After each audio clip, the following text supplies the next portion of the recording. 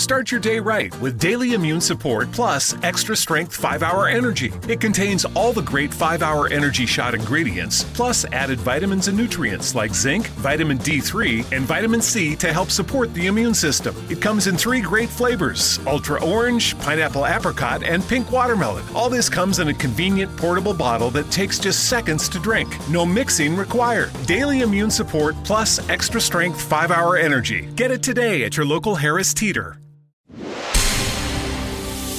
And we're back with breaking news. The new Coke Zero Sugar might be the best Coke ever. That's right, Jim. With an improved taste and 0 calories, make sure...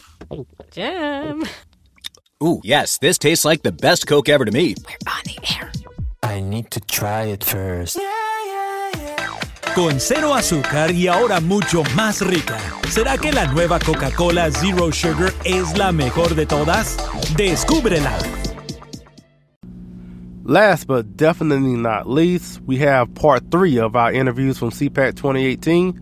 We have 3 interviews with Lawrence Jones, Ruben with the Electronic Software Association, and an extended interview with Andrew Wilkow of SiriusXM and CRTV. So with all that, let's get it started.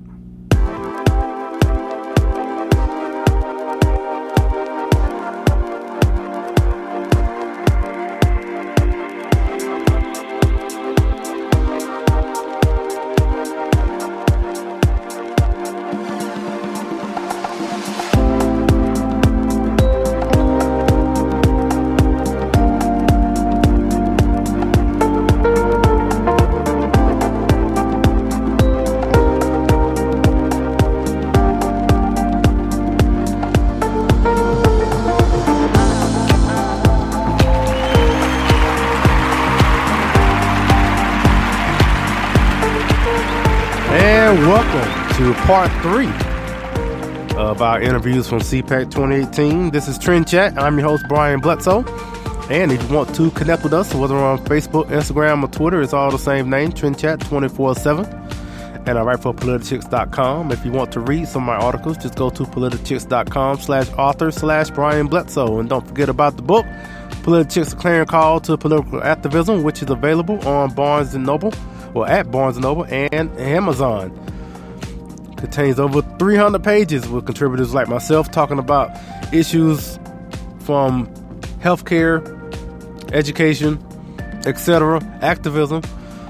And it's funny, every time I do this, I only mention like 3 issues, and it's like maybe 16, 17 issues.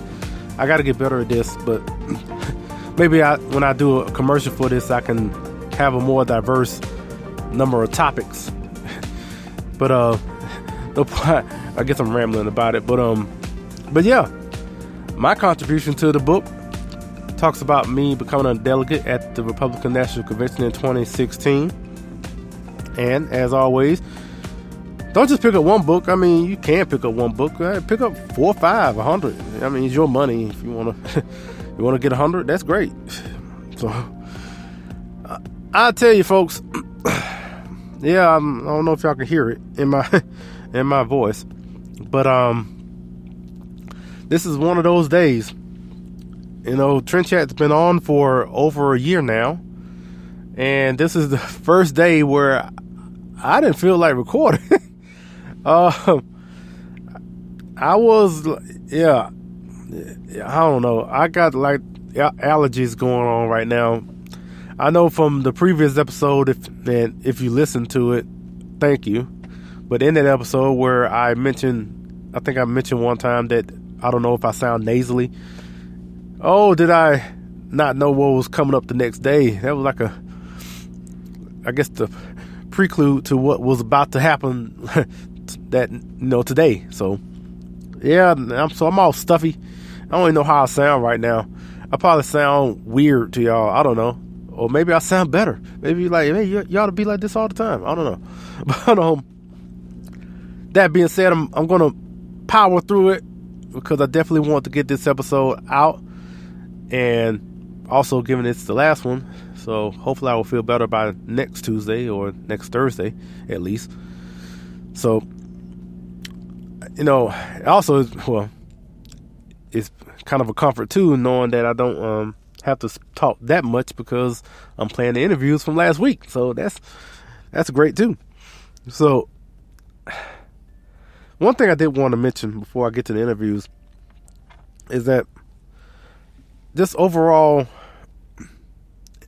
I don't know how you feel, whoever listening, about when it comes to disagreements within your own party, or just someone you may be a supporter of, or even if it's a politician or a group. I'm just thinking about CPAC in particular, where I've been going the past 3 years, and every year there was always something that somebody didn't agree with, and that's we're not all going to agree on everything. There's going to be some point of contention somewhere, and in thinking about that with CPAC, also I'm just thinking about what the remarks President Trump, the president, made, I think yesterday, about due process. And I mean, this is not the first thing I've disagreed with the president on, but just hearing that in particular, like, really perked my ears up, because to hear the president basically kind of want to push aside due process just because of what has happened in Florida. Well, let me go back, I guess, if y'all don't know what I'm talking about. But there was a meeting, I guess, either yesterday or 2 days ago. I actually don't remember off the top of my head. But they were just talking about mental health issues and guns, basically. And it was a bipartisan meeting of members of Congress, and the president was there.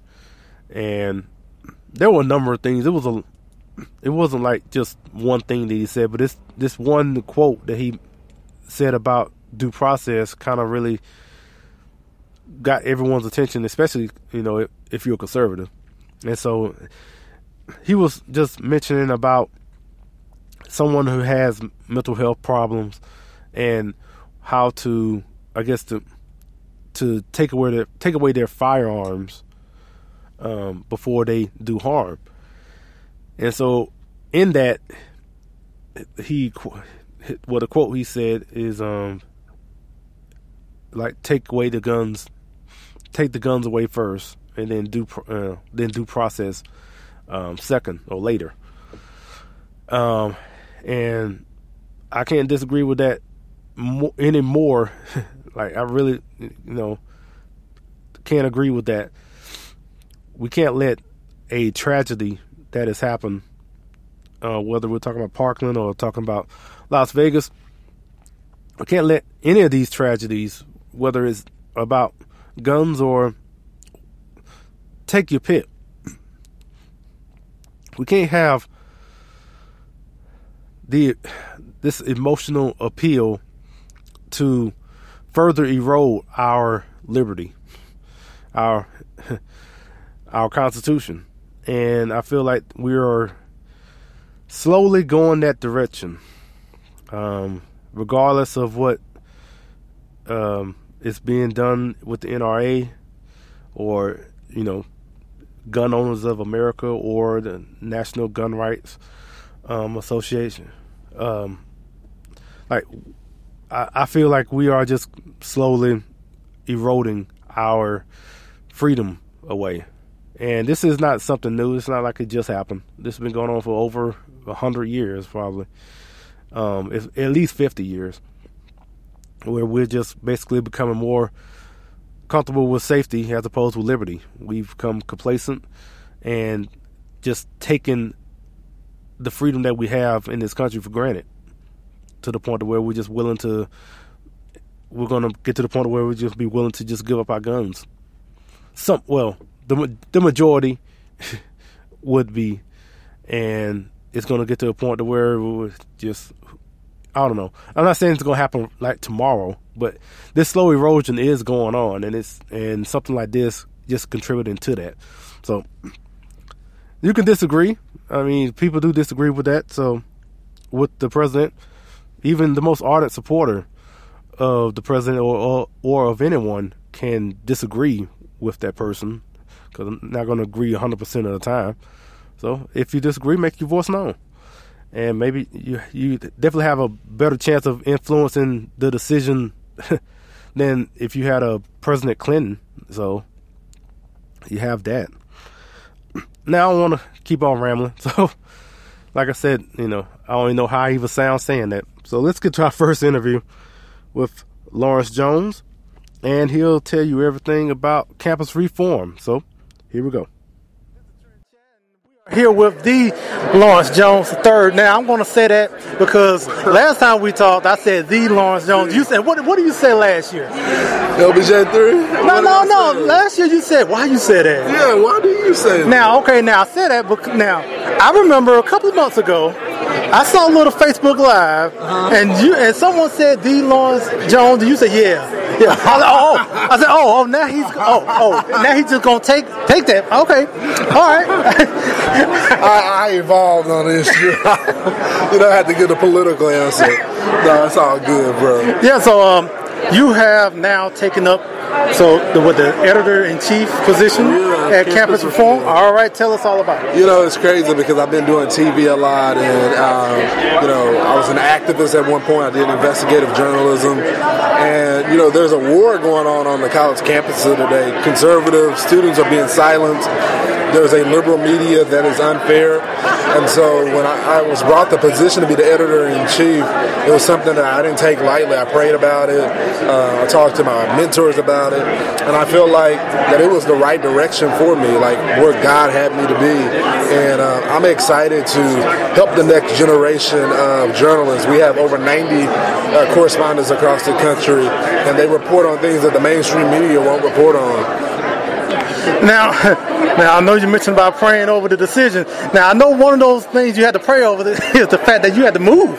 Oh, man, I was not happy about that. I've been in Texas my whole life. I was born and raised in Dallas, and now I'm moving to D.C. in about 3 weeks. And it's tough, man, but I feel like it's that time for that move. I'll be eventually coming back to Texas, but for right now, I feel like God has me here to do work, and I'm gonna try not to get consumed by the swamp.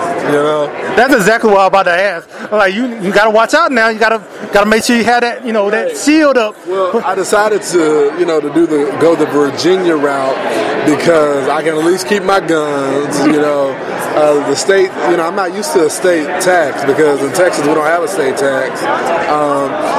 It's going to take some adjusting to get used to because I'm a Texan till the day I die. But I got a truck before I left. And so I'm going to bring a truck down here to Virginia because, I got to bring a little Texas flavor with me. Well, I will offer my services to help you move. But you know what? Actually not, because I don't want you to leave. I know, brother. And I was just telling you, my dad recently changed fields, and now he's a truck driver as well. So y'all share the same field, and, I feel like it's admirable what you guys do. I feel like you get to consume so much information being a truck driver because you get to listen while you're driving and working and see what's happening in the world. So that's pretty cool. Yeah, I mean, the only way I'm able to do any of this is because of my job. Because paying for flights and hotel rooms. No, none of that for me. Because I drive here, and then I sleep in my truck and whatnot. So it's great. But enough about me. So what are you looking to accomplish with campus reform? I want our organization to go on the offense. Enough of this bullying. Enough of this silencing. We're going to go after stories. We're going to report on the facts. And when they try to silence us, we'll take it to court. No more of this babying and crying. No more of that. We're going after the story. It's going to be fun. It's going to be fun. We're going to have a lot of fun. Yeah, I can't wait to see what you're going to accomplish with our campus reform. Some stuff cooking. Oh, really? We got some. I'll make sure you get a little exclusive when it happens. Oh, all right. Go ahead. Now, you know what? Now, this is the last time, we haven't spoken since last CPAC now. Come on now. I know. But don't maybe wait till next CPAC to have you on. I know. Now you got Christina's information, and so we can do weekly updates and monthly updates and stuff like that. Now don't say that, because you know I'm gonna be calling Christine. Christina's the boss, and she make it happen, then I'll do it. All right, man. I appreciate your time. Thank you so much, man. Yep, and thanks to Lawrence for joining us. And I'm going to hold him to that. And if you're listening, hold him to it. You say, hey, Lawrence, you told Brian on Trend Chat that you going to come on. Where you at? So, but yeah, I appreciate Lawrence for joining us. And moving up to DC, you definitely going to need the full armor guide up there. So cause that's, like you said, that swamp will get you. So, next interview is with Ruben, which interview that I didn't expect to have, but yeah. So this kind of came out of nowhere. This was actually after CPAC was over. So here's our interview with Ruben, and then we'll hear from our friends with the Founder Project. Hello, this is Trend Chat, and CPAC is over now, but I am at the 14th annual Reagan Palooza, as I was last year, and I got a guest that I actually didn't know I was going to be doing an interview with, but he's involved with a subject that's near and dear to me, which is video games. So I'm here with Ruben with the Entertainment Software Association. How are you doing? I'm good. How are you? So let everyone know, what is the Entertainment Software Association? Yeah, so we lobby on behalf of video games. We represent around 37 member companies, including Microsoft, Sony, Nintendo, Bethesda, Blizzard, Activision, and we lobby on behalf of primarily IP and copyright, but we also promote STEM education programs and things of that sort. We love to encourage more people to get into video games, especially publishing, and so we try and get a lot of people involved really early on, and especially diversity, because we want more diversity in the video game publishing community. Now, one thing I'm thinking about is when you mention video games, most people just start thinking about, okay, just sitting in front of TV, just playing video games. But a lot of this really kind of connects with whether it's what you call STEM, right? And that's something if you don't really think about connecting those two together, but it really are kind of coincide with one another. Exactly. So we do a lot of STEM initiative programs. I always like to bring up one of. Oh, I'm sorry to interrupt. So let everyone know what STEM means. Yes, of course. So STEM is science, technology, engineering, and mathematics, and we like to put programming in there because that's involved in all of them. And it's one of those interesting things where there's been a lot of research into STEM recently, and we found that if especially young girls are not introduced to STEM by third grade, they tend not to develop an interest in it later on in their lives. And that's an issue for us because we want the most diversity we can get in video games and in publishing them especially, because diversity in the programmers leads to diversity of thought, leads to diversity of games, and that's great for us because the more games with the more ideas, the better it is because more people get involved. So we do a lot of STEM initiatives with young kids, and we especially try and get a lot of women and minorities and groups like that involved in programming so that we can try and hopefully foster this interest in STEM that leads on to later in life, potentially maybe they program a video game. Okay, so does the organization, I guess propose, or at least I guess you can call it, they lobby in Capitol Hill for certain things that would promote the, for, STEM or, for those things? We do, and we also, we have 5 initiatives. We put on E3 every year. That's what we're most well known for, but we also... What is E3? E3 is the largest trade show, video game trade show, and it's famous for basically every video game announcement that comes out during the year happens at E3. Every gamer, especially us, look forward to E3 just because it's a ton of fun and you get to hear all about the new games and everything that people are working on. But so that's one of our divisions, but we do a lot of federal and state lobbying on behalf of video games and IP and copyright and STEM education. We also have a foundation that does a lot of that kind of work as well. We always put on a charity called Night to Unite, where we try and raise money for STEM education and things of that nature.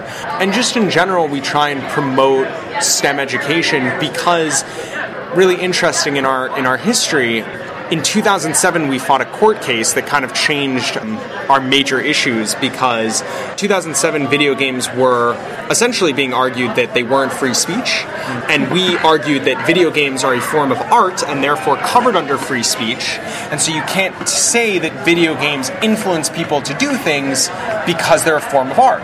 And we won that court case, and since then we've kind of been able to expand our horizon to look at kind of the future of gaming rather than trying to focus on defending games in the moment. Okay, yes, that was something I was going to bring up, because I remember back in the day where a lot of people were using, trying to say like video games were driving kids to commit violent crime. And I mean, you still hear that now, actually. Matter of fact, it came up talking about the latest, shooting in Florida. So that was something I was going to mention. So I don't have anything else to go on that. I'm not the expert on that, and so I can't speak on behalf of my company in that regard. But what I can say is that we won this court case in 2007. It kind of changed the view. There's been a ton of studies that have shown that video games don't propagate violence. Nowadays, we like to focus and bring attention to all of the good that video games have done. As far as veterans coming home, there's been a lot of research and studies, and they've now developed a lot of VR platforms to help veterans with PTSD, putting them into safe situations and helping them get through that. That's a huge initiative across our board that we like to help. There's medical applications. One of my favorite stories is one of my favorite games, Surgeon Simulator. So Surgeon Simulator is a cartoon surgeon simulator that is horrific in that you are not a surgeon at all. It is very difficult to control. You are picking up the medical equipment and dropping it on the floor, and then you can't get it back. But it was originally developed as a realistic surgeon simulator, and later it was too complicated for the PC, and they found out that they could release it to the mass market and make it more of a joke in very over-the-top details. Okay. So, yeah. Okay. So, like I said, we're here at 14th Annual Reagan Palooza, and y'all have a setup here, so I guess let everyone know what y'all have here. Yeah, so we have an Xbox, a PlayStation, and PlayStation 4, Xbox One, and we also have a Nintendo Switch, and then I actually brought my own Super Nintendo. As I was walking out of the house, I figured, why not bring my own? I forgot to pick one up from our office, so I was like, I'll bring my own, because everyone loves the Super Nintendo. So, yeah. Okay. Yeah, and, getting in here to play some games, along with the party and everything else. So, you know what, Ruben, thanks so much for your time. Thank you. Yep, and thanks for Ruben for joining us. Now, before I play the next interview, I just want to say, as I said in the beginning of this interview, that this is someone that I guess you could say I look up to, especially when it comes to his opinion on political issues, especially. He was the first person I listened to when I was trying to formulate how to make all this make sense, I guess, put it that way. And where, if you don't know my story, a quick little story. I got involved and getting engaged in politics back in early 2008. And so he was on Sirius, and he just made it very clear and rational and logical about conservatism. And that, like I said, I'm going to talk about that in the interview. So I just wanted to say that before, and I'm going to play something from the Founding Project. Then we go right into our interview with Andrew. Hello, Trend Chat fans. The Founding Project invites you to experience our latest resource to take civics to citizens, TFP's new website. Visit us at www.thefoundingproject.com. Be a part of the civics movement with the Founding Project. The Founding Project is a 501c3 education nonprofit. Join us today.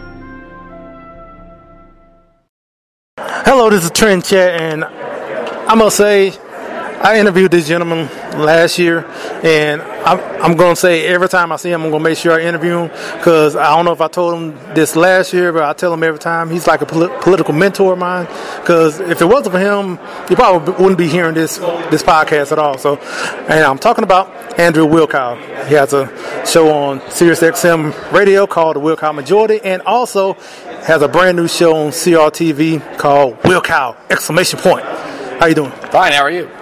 So, with the new show, I've been looking forward for you to get back on TV. And so, just tell us about the show and where you're trying to go with it. Well, when I had the other TV show at the other place, I had never thought that I would ever do TV, right?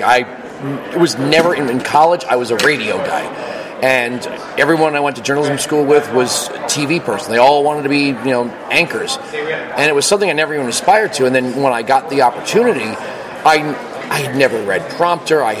It was not in my wheelhouse. But I figured if I wrote everything, if I wrote the show myself, if I took it upon myself to write it, based on what I ad-lib in radio, maybe I can do it. So if anything goes wrong, if I know it's there. It's the same thing with CRTVs. It's a much shorter show because it's not network ready. We won't have any distribution yet. So I'm writing, 4 to 5 minute monologues. We have a guest, maybe two topics, and then we do a short segment called Parting Shots, and it's kind of the happy zone between network 1 hour show and viral video. So I'm not doing the 5 minute viral video, but I'm not doing the network show. And because it's internet content, you got to watch for attention spans. So we're at about 20-minute, 30-minute shows right now. Yeah, I've seen the first 5 episodes, and I mean, like I said, your brand of, conservatism as far as making it very articulate, but also very simple for someone to understand, is something that really has helped me. Because that's why I mentioned before, as far as for you, because I listened to your radio show like years ago, and you really helped me as far as understanding the conservative, point, and trying to really articulate it to someone if you were telling someone about it. And so I'm glad that you're having this TV show to actually even take it to another level. So here's one question I definitely want to ask you, because as far as other people's opinion, I really respect, and I know you're going to be as honest as possible about this. And so a year has passed with the Trump administration, and I just want to ask you, I don't want to ask for grades, but how do you think it's, the whole administration as a whole has been? I'm going to say A-/B+ for this reason. If you look at where Trump started, the enemy incarnate of the establishment, right? I mean, they said he's a progressive from New York. He's not really one of us. He's going to damage the brand. He's going to destroy things. Starting where he was a joke to the media. The Democrats were licking their chops. They would love to have him as the Republican Party. Considering all those things and the fights he's had with not just the Democrats, the Republicans, the fact that we got a real conservative on the Supreme Court, the fact that we actually did cut taxes for individuals and businesses, the fact that we're looking at the regulatory agencies and going, you do too much. There's too many pages of this. Republicans say this stuff all the time and they never act on it. I don't remember a time when George Bush seriously said, we need to roll back regulations. We got a little tax cut, I would say, considering what he was up against, and I probably will never in my life give someone an A+, because that means I don't agree with everyone 100%, neither do you, right? I don't even agree with my wife 100%. So, and then she could say the same thing about me. And she's the one that walks around and says, these arguments can be broken. So when you look at what he was up against to where we are now, building on that, I would say he's done more as a president that, I would the hardest place to be was between Ted Cruz and Rand Paul, right? Okay, so that didn't happen. If it was going to be a Jeb or a John Kasich or a Chris Christie, I think we would be looking at a milquetoast, wishy-washy, squishy Republican administration, and we don't have that. Even when you disagree with him, you know that if he proposes something, even if I disagree with it, I go, he's serious about this, you know? Now, that was talking about the first year. Now, previous podcast, I did mention about something recently. So I guess now this is going into the second year. I've heard your point as far as the whole budget deal and the infrastructure. You know, I definitely am not for all this infrastructure. I feel like, as you've mentioned, that most of this should be handled by the states. And do you think that we're kind of, I guess, having a rocky start to the second year? Yeah, I do think. I think that presidents see federal infrastructure as as a win-win, right? It is proposed as something that will create jobs and something that everybody needs and uses, right? I mean, Henry Hazlitt wrote about this stuff in the 40s. And the problem with it is that once you put it through the sausage press of Congress and you look at all the places the money kind of has to go off, like, we rarely see a clean bill, right? If we have a bill that addresses whatever it is, it doesn't really matter. There's like 5,000 different writers on it, having absolutely nothing to do. If you call it the Clear Skies Act, right? And then all of a sudden you're finding out people are getting art grants to do clay sculptures. You're like, well, what does that have to do with Clear Skies? Well, the Clear Skies Initiative includes reaching out to communities and creating art to communicate the message of blah, blah, blah, blah. And like they have this like crazy twisted logic that if we give art grants to people, they'll help promote the Clear Skies Act, and that's why we had to give them $70 million. So I think that happens a lot more than people recognize because it's the stuff that's buried. We vote on No Child Left Behind, right? Ooh, we don't want to leave any child behind. And then if you actually if you sit down and read a piece of federal legislation, it's actually mind-numbing. You start to pick out things that have nothing to do with the header, No Child Left Behind. And I think that's going to happen with this. I think Donald Trump has his mind in the right place, that if we're going to say we need infrastructure upgrades, we have to fix bridges and roads and tunnels and all that stuff. But we tried this with the stimulus package. What was it? $787 billion budgeted, and only $60 billion actually went to paving roads? I mean, that's less than 10% of the money. Where the hell did the other 90+% go? Well, you'd have to follow Alice down the rabbit hole. Now, I'm a truck driver now, so when we talk about these roads, and one of the things that always get brought up, well, the roads are crumbling and bridges are falling down.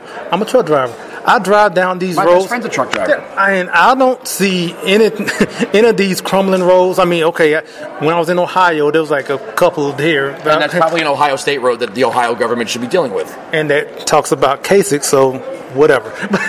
But as far as seeing all these different bridges and whatnot, I don't see what they're saying. It's feel like they're just using that as an excuse for federal money. If there's an old bridge, right? I live in New York, and the Tappan Zee Bridge, they keep saying it's going to crumble, and maybe it will, right? We saw that bridge collapse in Minnesota. We don't want that to happen. Nobody's saying that the government shouldn't deal with infrastructure. What we're saying is you first have to ask the question, is that a federal project? If it's not, then it becomes a state project. Nobody's saying, well, to prove our conservative bona fides, we want bridges to collapse. That's moronic, right? If you're dealing with the Eisenhower interstate system, that argument is long gone. It's there, right? So, fine, okay, fix it. But if you're going to tell me that the only way to fix something is to have every senator and congressman, bulk up these bills with things that have nothing to do with fixing that bridge, and literally less than 10% of what you budget is going to go to fixing that bridge, it's obvious you don't really care about fixing that bridge. And then the next question is, where did all the toll money go? I pay $15 to cross into New York City if and when I drive into the city, and I try not to, even though I work there. But the mayor is always complaining about, well, we have to fix the tunnels, we have to fix the bridges, and I'm like, you're charging automobiles $15. I think it's $200 for a tractor trailer. Where the hell does this night and day, 24 hours a day, 7 days a week, 365 days a year toll money go then? Yeah, that is the, I don't know how many $1 million question, but that's definitely $64 million. All right, the $64 million question. And talking about the bills that have like a million different things that don't even touch what the bill is talking about, it kind of made me think about someone like Ted Cruz. So he voted for this budget. But one thing that I'm thinking about, like, yeah, you may disagree that he voted yes, but kind of like to your point, there was like all these different other things in this budget. There may be 10 good things and 12 horrible things, or maybe 1 or 2 horrible things in this budget, to where, okay, you basically have to choose between one or the other. And this is how all these bills are basically put together to basically make it a lose-lose for someone kind of like Ted Cruz. The statement I hate, I couldn't stand it when I heard Paul Ryan say it, was, well, we have to protect military families. All right, yeah, okay. What does that have to do with half the stuff they're asking for? When you look at things that are in the Constitution, raising support an Army and Navy, that's raising support. That's in the Constitution. Post offices and post roads. I'm not even going to argue with on the post offices and post roads. But when the Democrats come along with some of these ridiculous spending initiatives, and again, they'll say, well, you don't want to educate children? Yeah, of course I do. But I don't see your role in this. Paul Ryan agreed. It's kind of like a husband and wife. You have 4 ways to be. Saver, spender, spender. Wait a minute, I did this with someone else before. Saver, spender, spender, spender, saver. Okay, 3 ways, right? Spender, saver, spender, saver. Whatever it is. If you have a couple that's spender, right? The husband overlooks the wife's credit card bills, and the wife overlooks the husband's credit card bills so they can keep spending. Now, the fact that they're plunging themselves into bankruptcy is that's what's happening, but they're ignoring, the Republicans have been doing this for so long, letting the Democrats have everything they want so they can get what they want. But the difference is, if you have one family member who says, well, I'm spending on heating the house, I'm spending on replacing the roof. And the other person's like, well, I'm going to go get a new pair of shoes. Well, do we need a new pair of shoes or do we need a roof? So if we're going to jettison reason and say, well, everything has to go in so everybody's happy. Well, that's not creative statesmanship. That just means we're paying for a bunch of crap that you guys agreed upon. Yeah, because one thing that I mentioned before is that it's not the fact that you have Democrats who love to spend and Republicans don't want to spend. No, they do like to. They both like to spend. It's that spender. Yeah, it's where they want to spend it. So Democrats want to spend on this, and Republicans want to spend on that. Unfortunately, there's plenty of stupid Republican spending proposals. Don't I'm not going to give them a free pass in this. But if you're at the question originally was about Trump, I think he genuinely is looking at this and saying, okay, we need to have an initial $200 billion from government with a $1.5 trillion with public-private partnerships and all this stuff. He's trying to mitigate perhaps the taxpayers' initial investment. I would say that, if you look at those public-private partnerships, they can be just as costly to taxpayers. If you're doing bonds and all kinds of things and they don't pay off, you still got to pay them. But I think he's trying to mitigate these things better than Obama did. But I still at the end of the day, know that this all sounds good up front. We like President Trump. Sometimes we have to disagree with him. I don't think it's going to go the way he thinks it's going to go. That's just my opinion. Well, it's not like he didn't mention these things in the campaign. I know some people kind of feel like it was like a shock to have this budget deal to go through or to hear about this infrastructure. But I'm like, he mentioned this during the campaign. It's not like this should be new to anyone, because he mentioned about wanting to. Yeah, but have you ever heard a presidential candidate that doesn't talk about infrastructure? No. I mean, they all do. And they all say the same thing. It's like when they all say that we got to create jobs. Well, what does that have to do with government spending? If government spending is creating jobs, then the jobs depend on government spending. But they all talk about infrastructure, every single one of them. I mean, you can go back and look, at the they call it the IST, I think it was, the Intermodal System Transportation. It was the one on George H.W. Bush, and then and Bill Clinton had the next T. It was like new infrastructure. I don't remember what they all said. You could look them up. Yeah. But this has been the executive branch negotiating point since Eisenhower, right? Roads seemingly create jobs, right? And politicians get to take credit for the jobs, and people get the jobs like, yay, politician, I got a job, So it's been something that's been used to sort of calm the waters between presidents and Congresses for a long time. Now, I guess with the tragedy that happened in Florida has maybe kind of taken some of the attention away from it.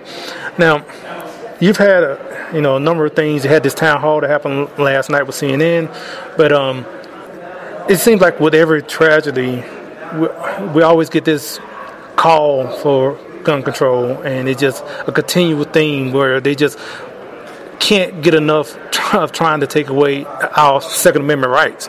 You know, it's funny. It's called absolute moral authority. So you have these two high school students.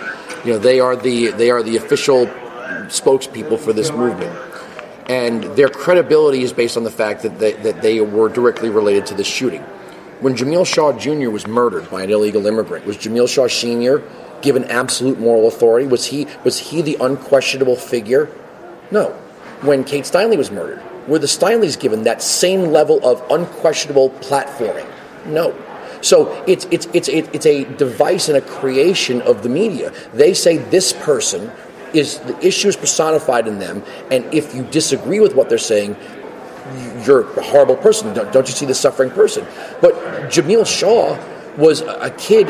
You want to know who he was? If you go read about him, he was the older brother from Boys in the Hood. He was a high school football player. He was in South Central LA. I think he had a college scholarship at Ham, and an illegal immigrant murdered him in a gang initiation. And his father has been shunned from the media. Why is that? Why is he not given the exact same platform to speak about what happened to his son and the need to secure the border? Why? Well, because it doesn't fit the narrative. And if they gave him absolute moral authority, and I've actually interviewed him, he would tell you that if it weren't for an open border, his son would be alive today, if we could just save one life. That kind of thing. So we create this, and then it shuts down debate. I understand I can sympathize with the sense of loss and anger and the the yearning to do something about it. But that's part of what it means to do what we do, is to say, okay, we have to have a sober debate on these things. And I was on NRI TV earlier. They said, when you get past all of this, when the emotions die down, some politician's going to, write a law, and that's going to be the law. And if it's born out of this, this moment where we don't talk about it because we're upsetting these people who are on TV, we find ourselves with a new law that 5 years from now we're going to go, how the hell did we get this new law? Yeah, I know. Also, we had President Trump gets put in a memorandum about, basically about bump stocks, or basically anything that turns I guess in the words, like turn a legal weapon into an illegal weapon. Now, I didn't. Did you ever hear of a bump stock before Las Vegas? No. Okay. I have never heard of it. I've had guns my entire life. I'm an NRA member. I'm friends with the upper echelon of the NRA. 90% of gun owners never heard of this thing. So we're having this. We're being forced to defend something that we didn't even know existed. Fine. If you want to ban something. And I've already pointed out, it doesn't actually modify the gun. The gun being defined by the upper, lower receiver, trigger mechanism, all that stuff. It doesn't really do that. What it does do, and I remember the Hellfire kits of the 90s, is make the gun really inaccurate. Which is probably why most people would never put one on their gun, because you pull back on that thing and it's going to start rattling. If we're gonna ban the bump stock, we're going to do it because it's not something that law-abiding shooters would even want to have, because it's not really a good piece of equipment. But at the same time, if we ban it, 3D printing is here. People. You're talking about two springs that latch onto the back of a broken, essentially a cut slashed stock. Mm-hmm. That those springs, when you pull the trigger, sends the gun back and forth, and the gun's fire. So banning it, if you're going to do it, it's not going to do anything, because people can make these things, and if they're going to kill people with things that are already illegal, guess what? They're not concerned about that. It's like the gun-free zone. Well, I was going to kill a whole bunch of people, but the sign says gun-free zone. I guess I'll go home. It's just the classic thought that if someone's going to commit any sort of crime, they're going to commit it, and you writing a law about it is not going to stop them. Make kidnapping illegal. Right? Right. Make kidnapping illegal. Nobody will take anybody's child, and then we have we have magically now have an Amber Alert. Well, we made kidnapping illegal, and now we have an Amber Alert. So clearly, and I'm not saying we should legalize kidnapping. I'm just saying that the law that we agree to abide by only matters if we agree to abide by it. I don't want anyone taking that the wrong way. I'm just saying that if people followed the law, we wouldn't need an Amber Alert. Yeah. So, I can talk all night about different things with you, but like I said, I appreciate talking with you. You're the one that put me on to Atlas Shrugged, put me on to Thomas Sowell, put me on to Walter Williams, all of those. I'll just tell you this: I get rarely intimidated in an interview. I interviewed Thomas Sowell, and I would say I was intellectually intimidated. I mean, that guy is, when he unfortunately departs, for a grade or above, we are going to be missing one of our most important thinkers. I don't say intellectual, I say thinker, because Thomas Sowell is inspired an entire generation of thinkers. And greatly underappreciated. That's, to me, I mean, I feel like he should be just as hailed as all these other, great thinkers, but no one wants to really give him, Have you ever tried to read it? Most people can't read Intellectuals in Society. The book is, it's like 4 Bibles thick. It's a hard book to read. Basic economics, and I mean, I try to go through as many as possible. I know you mentioned Hazlitt as well. I know I'm going through economics in one That's lesson. easy to read. Okay, yeah. I like that one, but that's easy to read. But that's the one I'm going through. So I don't. I just started with Hazlitt from you mentioned some of his books. So I'm just starting to read some of those. So anyway, I appreciate so much for your time. And at the next CPAC, if you're here, I'm probably going to talk to you again. Okay. All right. Thanks to everyone to joining us, and thanks to Andrew. And until next week, we'll chat with you later. Want to hear some inside scoop? If your kids are as ready to go back to school as mine are, you gotta check out Kohl's. I got my daughters the cutest sew tops for under $18, JanSport backpacks for 25% off, and 30% off Levi's jeans for me. I even saved an extra 15% and picked up Kohl's cash. So, yeah, not sure who's more excited right now, me or the girls. Select styles, 15% off ends August 15th. Levi's coupons do not apply. Some exclusions apply. See store Kohl's.com for details. Minute Maid slushies are back at McDonald's. And if you'd like to thank me for that information, I'll gladly take a slushie. It's more than a drink. It's a McDonald's drink.